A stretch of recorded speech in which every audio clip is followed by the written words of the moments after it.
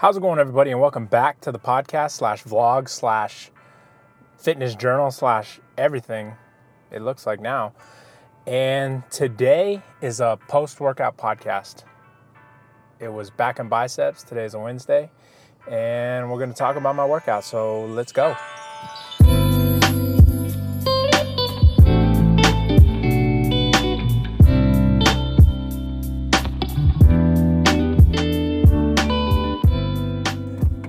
Now, back in biceps is a pretty fun day for me. I enjoy working out back. I don't really enjoy working out biceps as much. I know that a lot of people out there, they may prefer, the curls for the girls and things like that, of that nature, guns hugging the sleeves and whatnot. But for me, it's not really an area that I care much about. Now, back work, however, is something that I really do enjoy. I enjoy the movement of back work. Doing rows, doing isometric rowing, lat pull downs, things like that. There are a lot of fun movements, and the stretch that I feel when performing these movements, it feels really good. Getting into the soreness, however, I don't really enjoy that much, but to keep up with a balanced muscular system and a balanced physique, you do have to incorporate and hit all your muscles, which is why biceps for me is paired on a day that I do my back work. Another reason that I pair my biceps on a day that I do back work is because biceps come into play when rowing, when performing lat pull downs and things like that. So I started my workout with the iso row machine. Well, not the iso row. Actually, it was the like a Cybex lat pull down machine.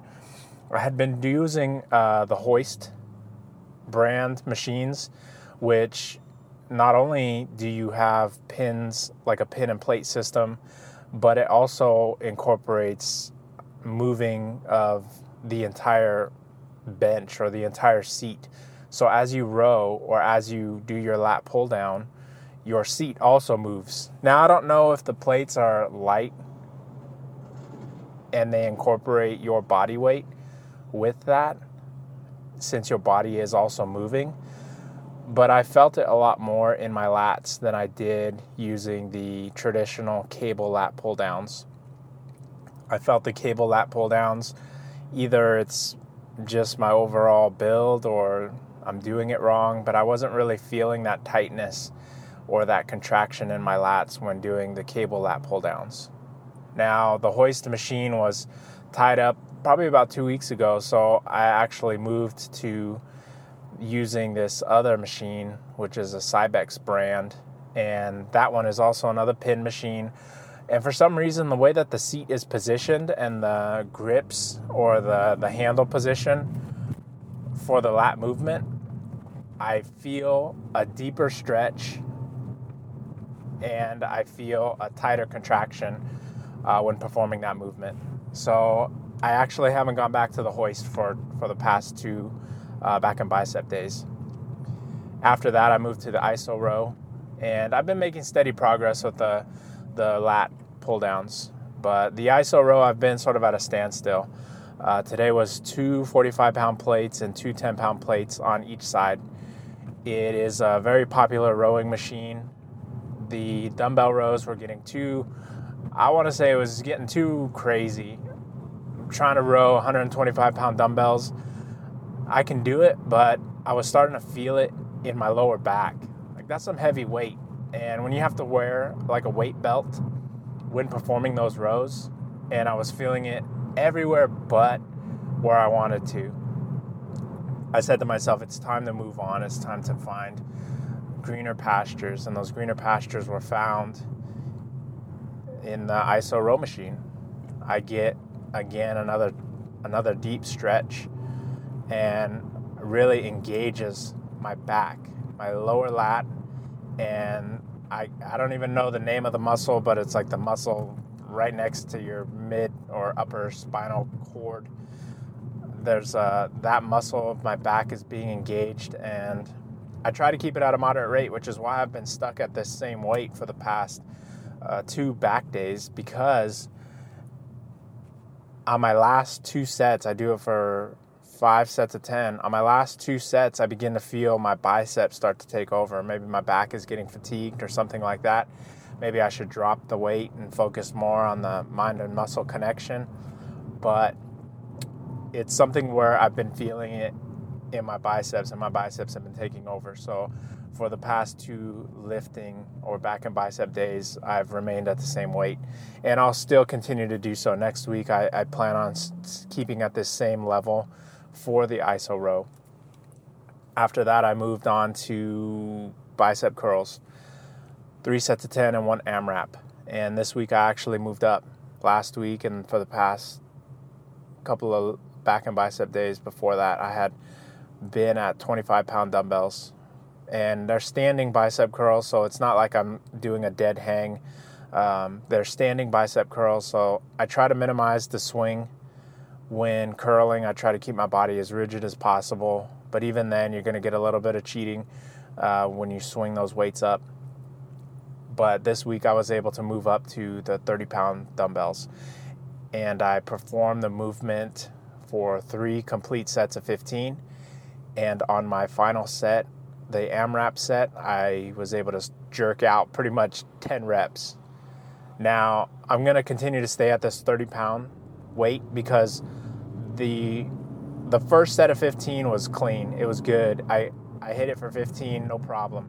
On my second set, I did 10, and then I had to switch to a hammer curl position or hand position to squeeze out the last 5. And on my third set for 15, I was able to get 10 again, and then I had to switch to a hammer curl to sort of jerk up the last 5 reps. Now, to me, mentally, that's not really completing the lift in an honest way, I guess. So I'll continue to stay at 30 pounds until that either changes, I'm able to get 15 out, no problem. I want to say that there may be, I'm not really sure, but there may be diminishing returns with bicep curls.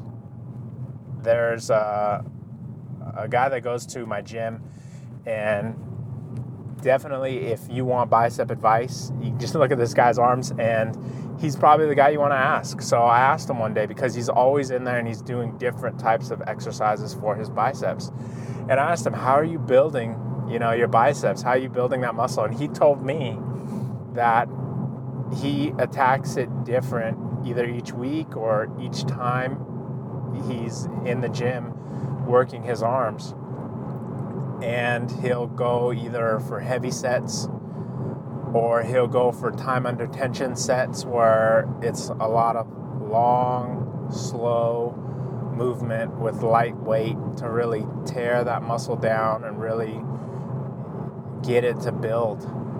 Or he'll work with reverse grip barbell curls or dumbbell curls, preacher curls with dumbbells, preacher curls with a barbell, preacher curls with a, modified barbell. All of these things he implements to attack and to grow and to shape his biceps to become what they currently are. Now for me, because I don't really care much for shaping and building my biceps, at least at this time, I'm going to continue to stay on the straight and narrow with what I'm doing. But I keep that advice in the back of my mind whenever and if ever I reach the point where, okay, I'm starting to see my physique develop in all of the other areas that I've been working. Maybe I should focus on some of these other sort of what I would call like vanity areas. How there's some individuals, they might want to, slam out some calf work, or they might want to do some forearm work. That's really not my bag right now, but I may be at the point where I'm reassessing that, and I might want to do some calf work, do some forearm work, or attack my biceps in a different way each time so that I can develop a larger or a fuller looking bicep. After those curls, I moved to a machine for single arm preacher curls. I could do preachers with the dumbbells, but I don't. I could come up with a bunch of different reasons, my grip, whatever the case may be. Right now, it's sort of just what I'm doing. I'm doing it on a machine where there's pins and plates, and I'm preacher curling 20 pounds, which was easy today, so I will be moving up next week to the 30 pound. And it's something that I feel my arm positioning and my hand positioning is just set. And all I have to do is really just focus on the time under tension and just focus on making sure I feel that stretch and that I feel that squeeze at the top of the curl. Anything else is just out of sight, out of mind. I don't have to focus on gripping any weight. I don't have to focus on, my wrist positioning. Everything is just set. So it's really simple for me. It's an easy exercise, and it's one that I enjoy implementing at this time. So I don't really envision moving to any different equipment other than that one at this time. And after that, I have begun to incorporate iso lat pull downs. It's an exercise that my old gym buddy introduced to me, and it was just his sort of bread and butter. He loved doing this, and this guy had some serious lats, still does have some serious lats. So who am I to say, that exercise doesn't do anything when this dude's like killing a straight king cobra back? The lats are just huge. So I decided I wanted to start implementing it. And it was interesting how I struggled with it so much my first time around when he and I used to work out in the gym together. And this time I'm incorporating it and I'm able to slam it out. I'm able to really feel that stretch. I'm able to really feel that contraction when I bring that lat pull down back. It's almost like a reverse or behind the neck pull down, the way that your seat is positioned or the way that you are positioned in the seat. But it's safer in the sense that your neck isn't forward or you're not put out of position to where it's like going to possibly put you in a position to injure yourself. And the first time around when I was doing with him, I would tell him, like, I'm not feeling this. I don't know what the heck we're doing. Why are we wasting our time doing this?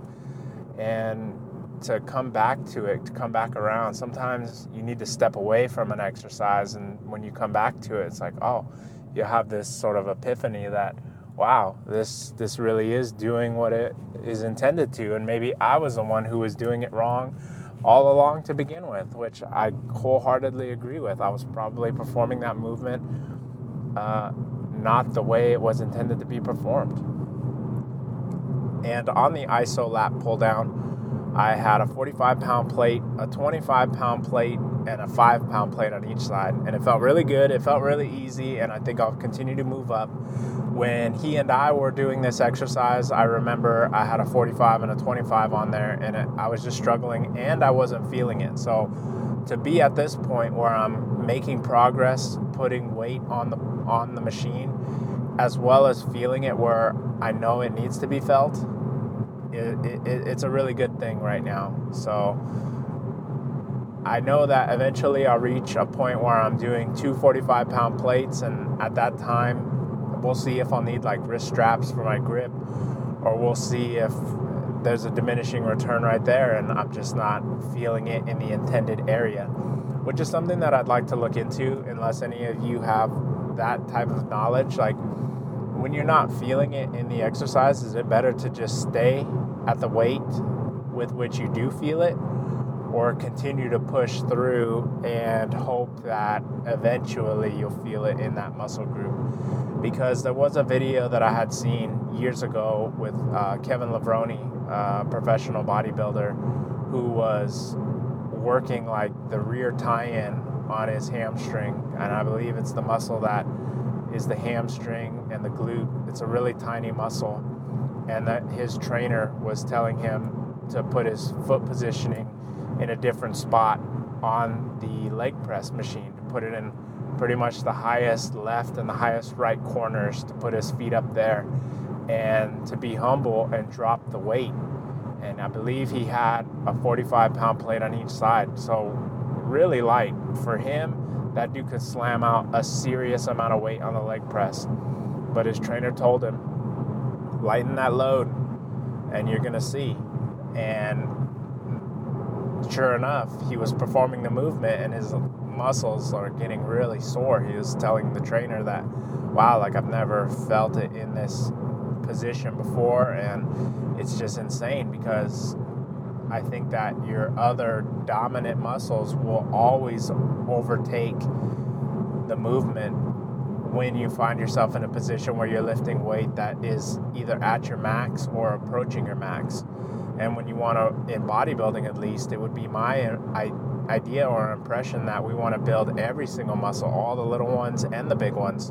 And when you're targeting the smaller ones, you might want to stay at a lower weight. But again, I could be wrong, so it's something that I'll need to look into unless any of you guys out there have that information. So after that iso lat pull down, it was a stiff arm lat pull down with the cables.